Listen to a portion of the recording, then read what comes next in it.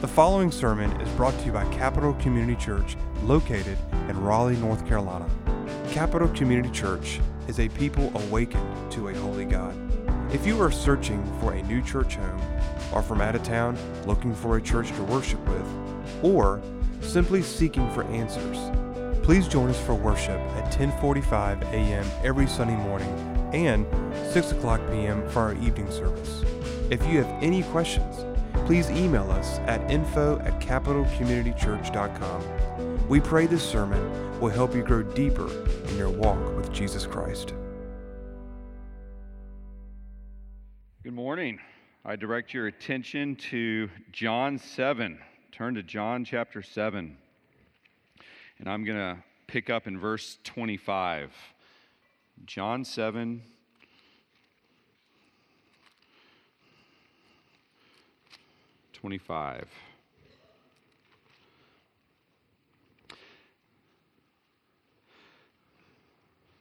Some of the people of Jerusalem therefore said, "Is not this the man whom they seek to kill? And here he is, speaking openly, and they say nothing to him.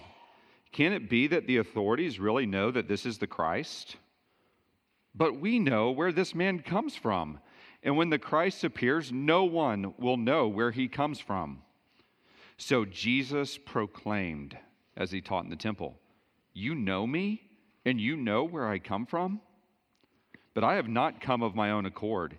He who sent me is true, and him you do not know. I know him, for I come from him, and he sent me." So they were seeking to arrest him, but no one laid a hand on him, because his hour had not yet come. Yet many of the people believed in him. They said, "When the Christ appears, will he do more signs than this man has done?" This is the word of the Lord. Thanks be to God for his word. So here Jesus is. Remember the context. Jesus is teaching in the temple during the Feast of Booths. And one of the remarkable themes that runs through John chapter 7 and John chapter 8 is this reality of unbelief. And if you think about it, it's really quite staggering. If you were to see Jesus this morning in downtown Raleigh and he were to begin preaching, you would think that everybody would believe in him, that people would trust him. But what you see through the Gospels is actually the opposite, is Jesus is there in the temple. He is speaking openly. But what is happening is people are not believing in him and not trusting in him. It's the problem of unbelief. Why is that? Jesus is indeed the Son of God. Jesus came to this earth. Jesus lived a perfect life, died on the cross for sinners. Jesus rose again from the dead. That good news is preached that all who believe in his name will receive forgiveness of sins. I mean, pretty much everybody's heard that message. But yet, why don't people believe? Have you ever asked yourself that? Why didn't people believe then? One of the great problems for why people don't believe is confusion about the truth. Confusion about the truth. People are confused about who Jesus is and about the work he's done. My father-in-law, he's been a pastor now for 30 years down in South Carolina. He grew up in a large Roman Catholic family outside of Boston. And if you know Roman Catholicism, they teach that salvation is by faith in Christ and works.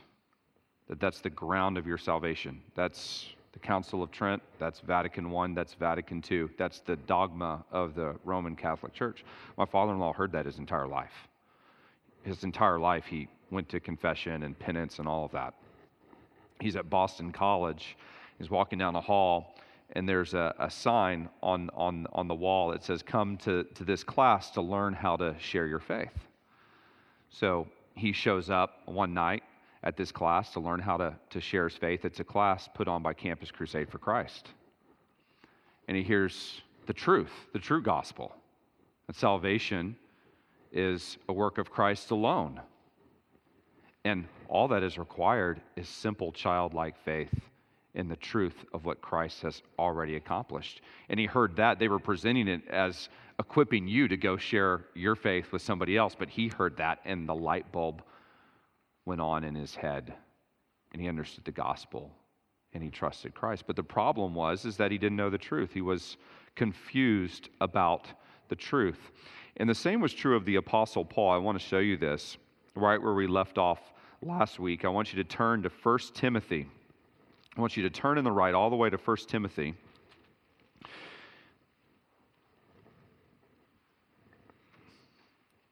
Chapter 1, verse 13. You remember, Paul was a Pharisee of Pharisees. Gamaliel was the great teacher of the Jews, and Paul was his brightest student. Paul he had a lot of gray matter. He was a very brilliant individual. And look what Paul says about himself, verse 13. He says, "Formerly I was a blasphemer, persecutor, an insolent opponent, but I received mercy because I had acted ignorantly in unbelief."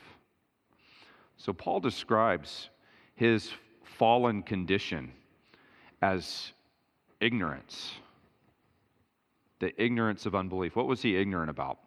Well, he was ignorant about the law of God. He thought that he could earn God's favor by keeping the law. That's what the Pharisees taught. He thought that if he could be good enough, that God would accept him. That's what he thought. He thought that Christ was a false Messiah. He thought Christ was just another rabble-raiser that had come through Jerusalem. He didn't believe in the deity of the Lord Jesus Christ. He was acting in ignorance. He was confused about the truth. And then, of course, the Lord Jesus confronts him and says, "Paul, why are you persecuting me? Who are you, Lord?" "I am Jesus of Nazareth, who you are persecuting." He was confused about the truth. And Paul says there's a reason for that. Why are people confused about the truth in this world? I want you to turn now to the left to 2 Corinthians. 2 Corinthians chapter 4. Paul says that there is a reason why people are confused about the truth. Look at verse 3. "This is why you go out, you talk to people, and you talk to them about who Jesus is. 90% of the time, you're going to get a wrong answer. This is why." Verse 3.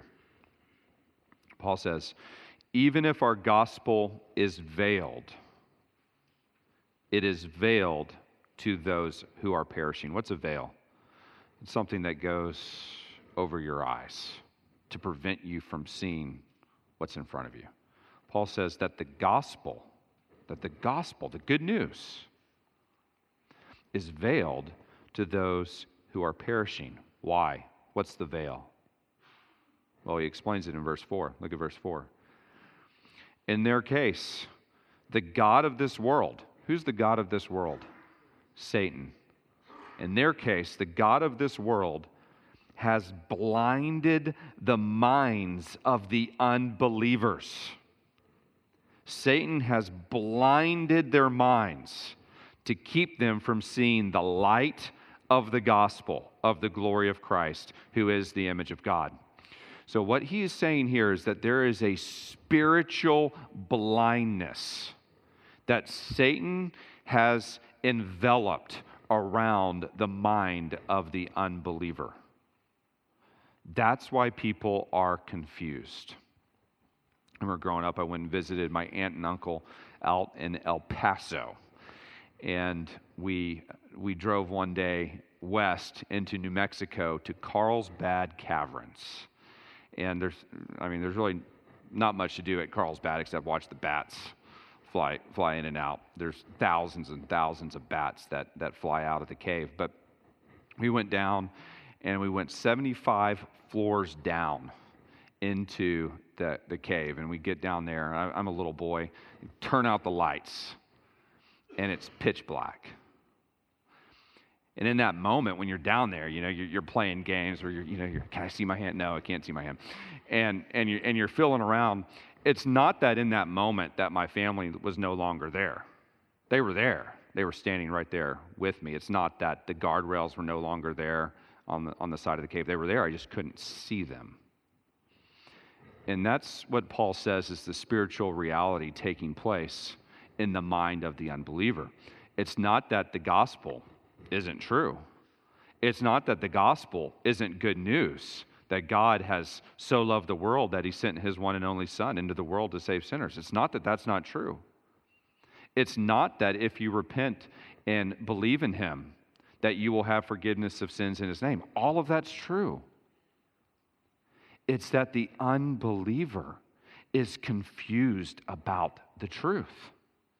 They're confused. They don't know what the truth is. So if you turn back to the Gospel of John, turn back to John chapter 7. And I want you to write in your margin next to verses 25, 26, and 27, confusion. Confusion. Notice this confusion that the people have regarding the identity of the Lord Jesus Christ. Look at verse 25. It says, some of the people of Jerusalem therefore said, is not this the man whom they seek to kill? Quick distinction. So far, we've seen that there is a crowd of people, a large crowd of people that Jesus has been addressing in the temple. Remember, this is one of Israel's 3 major feasts. The majority of these people would have come from all over the Roman Empire. These are Jews and God-fearers that have come from all over, and they've come into Jerusalem for the feast. And then you have the Jews, which are the Sanhedrin, the Sadducees, the Pharisees, the scribes that make up the ruling class of the Jews. Now here, notice who John refers to in verse 25. The people of Jerusalem. These are residents of Jerusalem. So they've been there throughout the other Passovers that Jesus has been. They've been at the other feasts. They would have been there when Jesus healed the lame man by the pool of Bethesda. These people have encountered Jesus' teaching before. They've encountered Jesus' miracles before. But notice this confusion about Jesus. They're hearing Jesus, they're seeing Jesus, but their question is what do the Jewish elites think?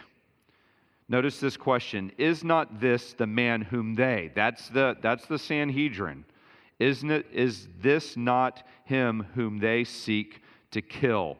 So apparently they'd heard about this plot by the Sanhedrin to take out and eliminate Jesus.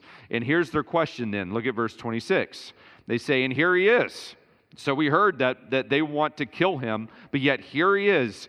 He's speaking openly, and they say nothing to him. So nobody is responding to him. Can it be that the authorities really know that this is the Christ, that this is the anointed one? And you have to love and admire what Jesus is doing here. Jesus knows that people are after his life, but yet he goes into the temple and he boldly proclaims the truth. Openly. That's what they say. He's openly proclaiming the truth. David said, Psalm 49, I have told the glad news of deliverance in the great congregation. Behold, I have not restrained my lips, as you know, O Lord. And Jesus did not restrain his lips. He boldly declared the truth. And what's he teaching? Well, more than likely, he's teaching how he's the fulfillment of the Feast of Booths. God led the children of Israel out of Egypt into the wilderness and then into the promised land. Christ has come to procure redemption for his people and lead them out of spiritual bondage. He's explaining how he's the fulfillment of the feast. He's boldly telling them that he is from the Father, that he is the Son of God. Yet these people, what they care about is not what Jesus is saying. What do they care about? What the elites think. They don't know how to think for themselves. And the problem is the elites, the Jewish ruling class, is more blind than anybody else. Jesus called them what? Blind guides. He says, you're sepulchres. You're filled with dead man's bones. Matthew 23. So they're the blind leading the blind, but yet the people of Jerusalem can't think for themselves. Now look at verse 27. Here's what they reason. They say, well, we can't believe that they think that Jesus is the Christ. They answer the question themselves negatively. They say, but we know where this man comes from. And when the Christ appears, no one will know where he comes from. So they knew that Jesus was from Nazareth. Many of them didn't know that he was actually born in Bethlehem. Micah prophesied, Micah 5:2, that the Messiah would be born in Bethlehem.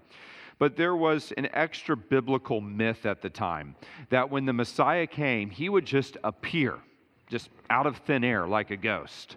And nobody would know the actual origin of the Messiah. That was a myth that was taught. And so apparently this was a great stumbling block for people, because people were always questioning this reality that they knew who Jesus was. John 6:42, people said, is not this Jesus, the son of Joseph, whose father and mother we know? How does he now say that he comes from heaven? Matthew 13:55, they say, is not this the carpenter's son? Is not his mother called Mary? Are not his brothers James and Joseph and Simon and Judas with us? I mean, we know this guy's family. So how can he be the Messiah? And the problem is what you might call Barney Fife reasoning. And that's where you have just enough information to be dangerous. Right? They knew his family members. They knew of Mary. They knew of Joseph. But they didn't draw the conclusions that they were supposed to draw. They didn't investigate to see whether or not he was actually born in Bethlehem and had fulfilled the prophecy of Micah. They didn't understand that Isaiah said that the Messiah would actually come out of Nazareth. So they failed to understand what the Scriptures actually said. Point blank, they were confused about Jesus. And everywhere you go, and everywhere you talk to people, people are going to be confused about Jesus and the gospel. I talk to so many people. Who do you think Jesus is? Well, Jesus is a good man who taught us all to love one another and to accept everyone as they actually are. That's what Jesus taught. Have you heard that? That Jesus just accepts me as I am and all my sin and everything else, and that I can live my life however I want. And Jesus teaches us to love one another. Well, yes, Jesus said, I came to save sinners. I came to eat and dine with those that are the least. But he also said, go and sin no more. He also said that you will know them by their fruit. Or maybe you've heard that, yes, Jesus came. He wasn't the eternal Son of God, but he reached a level of God consciousness through meditation and spirituality, that he achieved the highest level of spirituality that we possibly could attain, and I'm trying to attain to that level of spirituality, that I can become like God, like Jesus became like God. But what did Jesus claim? He said, before Abraham was, I am. He said in John chapter 5, my Father has been working until now on the Sabbath, and I've been working. I'm God. I'm pre-temporal. I came into this world, but that wasn't my start date. I have been with the Father from all of eternity. Or how often have you heard that, yes, Jesus did his part for me to be saved, but I've got to do my part? Yeah, Jesus died for my sins, but I need to clean up my life in order for me to go to heaven. faith and works. You see, people are confused about Christ, and they're confused about the gospel. Everywhere you go, more times than not, the matter is a matter of confusion. They simply don't know the truth. So what is needed is what is seen in verse 28. Look at verse 28 and write in the margin of your Bible, correction. Correction. What is needed to bring people from a state of confusion is correction. A voice of reason that pops the bubble of their confusion. Notice verse 28. Jesus proclaimed. So to all this confusion, all these people, well, we know where he comes from, and we're not supposed to know where the Christ is going to come from, so it can't be him. Jesus pops the bubble. He yells. He proclaims. He's not just speaking in a 12-inch voice. He is shouting into the confusion. And this is what he says. He gives this rebuke. He says, you know me? And you know where I come from? There should be a question mark there. He's asking in the form of a rebuke. You think that you know me? In the words of Lee Corso, not so fast. Not so fast. Because as a matter of fact, they hadn't a clue where Jesus was from. So Jesus is going to give this correction to their false information. And for salvation to happen, that is what is needed. There needs to be a correction to that false worldview that the person has. Remember Nathanael, can anything good come from Nazareth? Philip says, come and see. You need to correct that. Paul on the Damascus Road, Jesus says, Saul, Saul, why are you persecuting me? Why do you kick against the goads? I am Jesus, who you are persecuting. Paul, when he stands up in Athens, he says, look, I saw a statue to an unknown God. Let me tell you about the God who is there and has a name, the God who is. You need to know that there is a God in heaven and earth. Apollos in Ephesus, when Priscilla and Aquila heard him, they took him aside and explained to him the way of God more accurately. So, for us to be saved, the fog of confusion must lift, and often what God uses is a voice of correction. A voice of correction. There's a young man named D.L. Moody. And D.L. Moody's father died when he was a young boy. He had, I think, 8 brothers and sisters, and his mom raised them to be Unitarians. Unitarians deny the deity of Christ. 17 years old, he goes to Boston to live with his aunt and uncle. They take him to church, and there was a Sunday school teacher there named Edward Kimball. And Edward Kimball took Moody aside and said, what you believe about Christ is wrong. He is God. He came on this mission because God loves you. And he came and died on a cross for your sins. And God used that Sunday school teacher, that correction, to lead him to faith in Christ. Martin Lloyd-Jones' wife, Beth Ann. Martin Lloyd-Jones, a famous preacher, was a preacher down in Wales. And he'd been there preaching at this church for 2 or 3 years. And his wife, Beth Ann, she was a good person, but she wasn't saved. She wasn't a believer as a pastor's wife. She got on a bus one day, and one of the deacons at the church was on that bus. And he pulled her aside and he said, Beth Ann, your husband, his messages, they're just filled with the gospel. They're just filled with Christ and the atonement and God's love. And then he looked at her and he said, but my dear, are you a Christian? Are you a Christian? She said she went home and she realized that she didn't know the Lord. She'd just been going through the motions. It was that correction that God used to open her eyes to the truth. So friends, we can't be afraid of a little friction in evangelism. For someone to come to faith in Christ, that veil has to be lifted. That worldview has to be torn down. The false assumptions that they have of Christ have to be dispelled.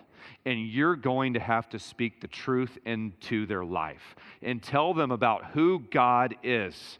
That God is triune, God the Father, God the Son, God the Holy Spirit, that God created the universe, that we're not just here by accident, that God put us here, that God has a law. Man has broken that law, and therefore man deserves death and judgment and hell. But God, in His love, sent His only Son, the Lord Jesus Christ, into this world to live for us and die for us. But because He was perfect, He rose from the dead 3 days later, so that all who believe in His name have forgiveness of sins.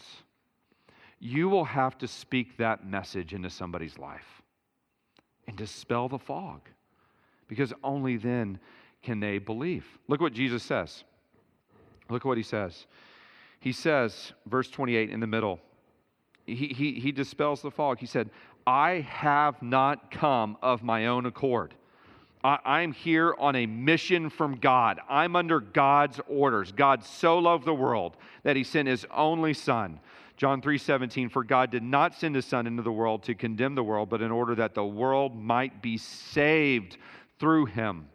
1 John 4:9, in this the love of God was made manifest to us, that God sent His only Son into the world so that we might live through Him. 1 John 4:14, and we have seen and testify that the Father sent the Son to be the Savior of the world. Jesus came on a rescue mission from God. God sent Him. Jesus says, I'm not here on my own accord. This is a Trinitarian endeavor. And then look what He says. He who sent me is true.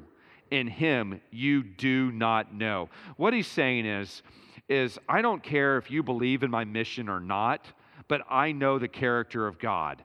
God is true. Paul says in Romans 4, let God be true and every man found a liar. It doesn't matter whether or not people receive the message. That doesn't negate the fact of the message, and it doesn't negate the truth of who God is.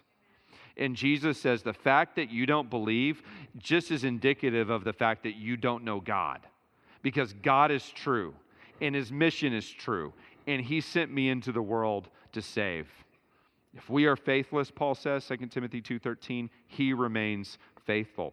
So Jesus' confidence in this moment, as people are detracting and people are shouting Him down, people are saying that He's not the Christ, Jesus' confidence is in the character of God and in the authority of God in His mission.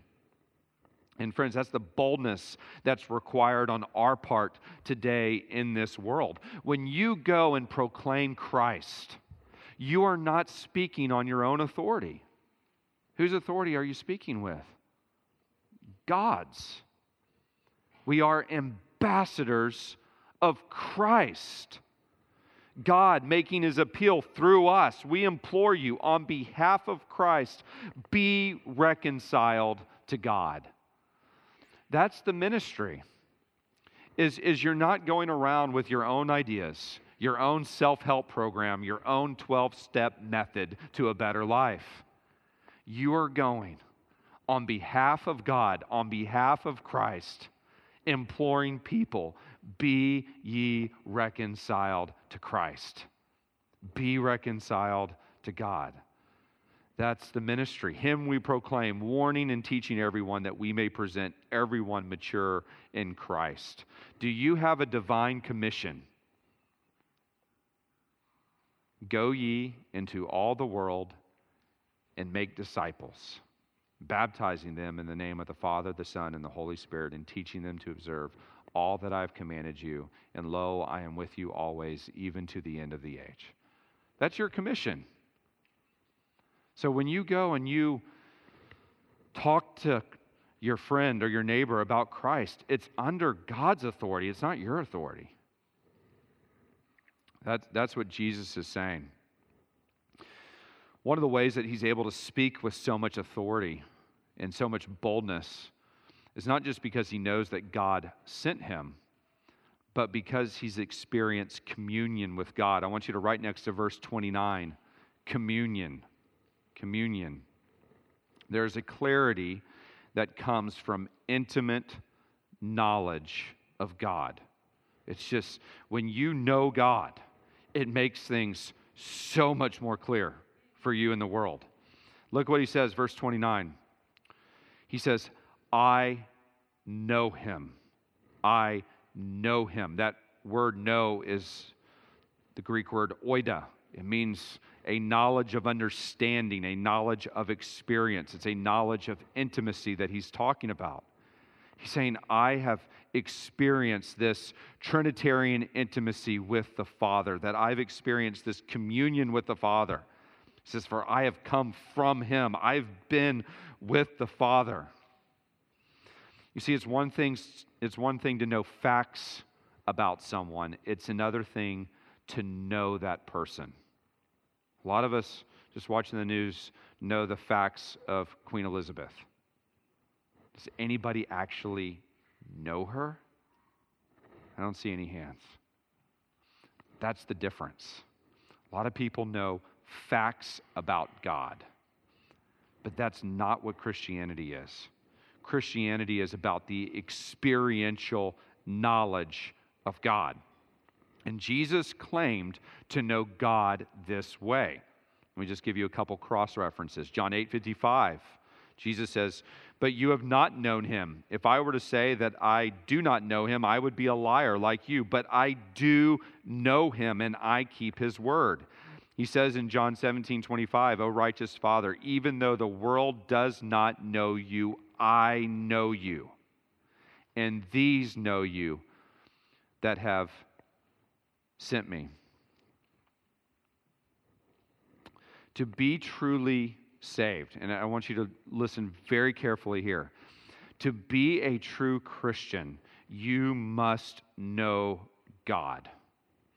You must come face to face with the person of Christ and to know him intimately. Not ethereal knowledge, but an actual intimate knowledge of God, a knowledge of Christ. This is how Jesus defines eternal life. John 17:3. This is eternal life, that they know you, the only true God, and Jesus Christ, whom you have sent. Saving faith is knowing Christ and knowing the Father. And it's a package deal, and let me tell you why. It's because Jesus Christ is the only one who has revealed the Father to us truly. Jesus Christ is the only one who has come from the Father to this earth and revealed his character. That's John 1:18. No one has ever seen God, but the only God who is at the Father's side, he has made him known. Jesus Christ has revealed the Father to us. And that's why all other religions are illegitimate. No other religion has the Son of God who knows the Father coming down to this world to reveal God to us. Every other religion is man trying to climb that ladder, that Tower of Babel to God. Every other religion is some prophet who claimed that they had a revelation, probably a demon, and they did not know what they were talking about. None of them claimed to be the Son of God who came down from heaven. But in order for us to know God and for us to go to heaven, there has to be that connection. And that's what Jesus is saying is, I have been with God, I know him, I came from him, and he sent me. So let me ask you a question. How do you gain this experiential knowledge of God? Somebody ask you, how can I know God like that? How can I know Christ like that? You're saying that for me to be a true Christian, I have to know God? How does that even happen? Where I come face to face with Jesus. Well, Jesus says this, Matthew 11:27, he says, all things have been handed over to me by my Father. Listen, and no one knows the Son except the Father, and no one knows the Father except the Son, and anyone to whom the Son chooses to reveal him. Here's what Jesus is saying there. He's saying for you to know God experientially and to know Christ experientially, that he must choose to reveal himself to you. That he has to lift the veil and shine the light in your eyes. And this is why we say that salvation is monergistic. That means one-handed. Salvation isn't us lifting our hand up to God and God pulling us up and reaching down. Salvation is God reaching down and pulling us out of the muck and the mire. It's God shining the light into the darkness of our lives and removing that veil of death and Satan's snare. I want to show you this really quickly. I want you to turn back to 2 Corinthians 4, this passage we saw at the very beginning. So we left off in verse 4, and Paul says, look, so Satan has blinded the mind of the unbelievers so that they can't see the light of the glory of the gospel of Christ, who is the image of God. So what do? Well, he says, we proclaim the gospel. For what we proclaim is not ourselves, but Jesus Christ as Lord, with ourselves as your servants for Jesus' sake. Now, here's what God can do. He doesn't always do this, but if he chooses to do this, this is what God can do with the preaching of the gospel. Verse 6, for God who said, let light shine out of darkness. That's God's creative work by his word, has shone in our hearts to give the light of the knowledge of the glory of God in the face of Jesus Christ. What he's saying is that God removes the veil.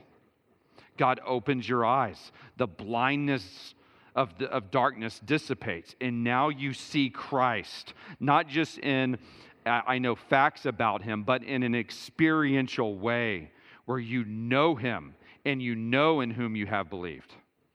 Charles Wesley, in the hymn, And Can It Be, put it like this. He said, long my imprisoned spirit lay, fast bound in sin in nature's night. Thine eye diffused a quickening ray. I woke, the dungeon flamed with light. My chains fell off, my heart was free. I rose, went forth, and followed thee. It's God opening your eyes to the truth so that you can believe and trust him. I want to read to you the account of George Whitefield. George Whitefield was one of the famous revival preachers of the Great Awakening. And this is how he was converted. He had been part of the Wesley's Holiness Club. He knew the facts, okay? So he knew the facts. He knew so much about Christ and the Lord. He could read the Greek New Testament. Listen, he spent much of his time in reading the Greek New Testament and in prayer. He gained more clear, rational, and affecting views of his own sinfulness and saw how hopeless was the effort to remove the sense of guilt by a series of observances. He was trying to remove the guilt. He couldn't do it. He remained in this condition till, as he informs us, quote, one day, perceiving an uncommon drought and a noisome clamminess in my mouth, and using things to allay my thirst, but in vain, it was suggested to me that when Jesus Christ cried out, I thirst, his sufferings were near over. Upon this, I threw myself upon the bed, and I cried out, I thirst, I thirst. And soon after, I perceived my load to go off. A spirit of mourning was taken from me, and I knew what it was truly to rejoice in the Lord. At first, after this, I could not avoid singing psalms wherever I was, but my joy became gradually more settled, and blessed be God, has abode and increased in my soul, saving a few casual intermissions ever since, end quote.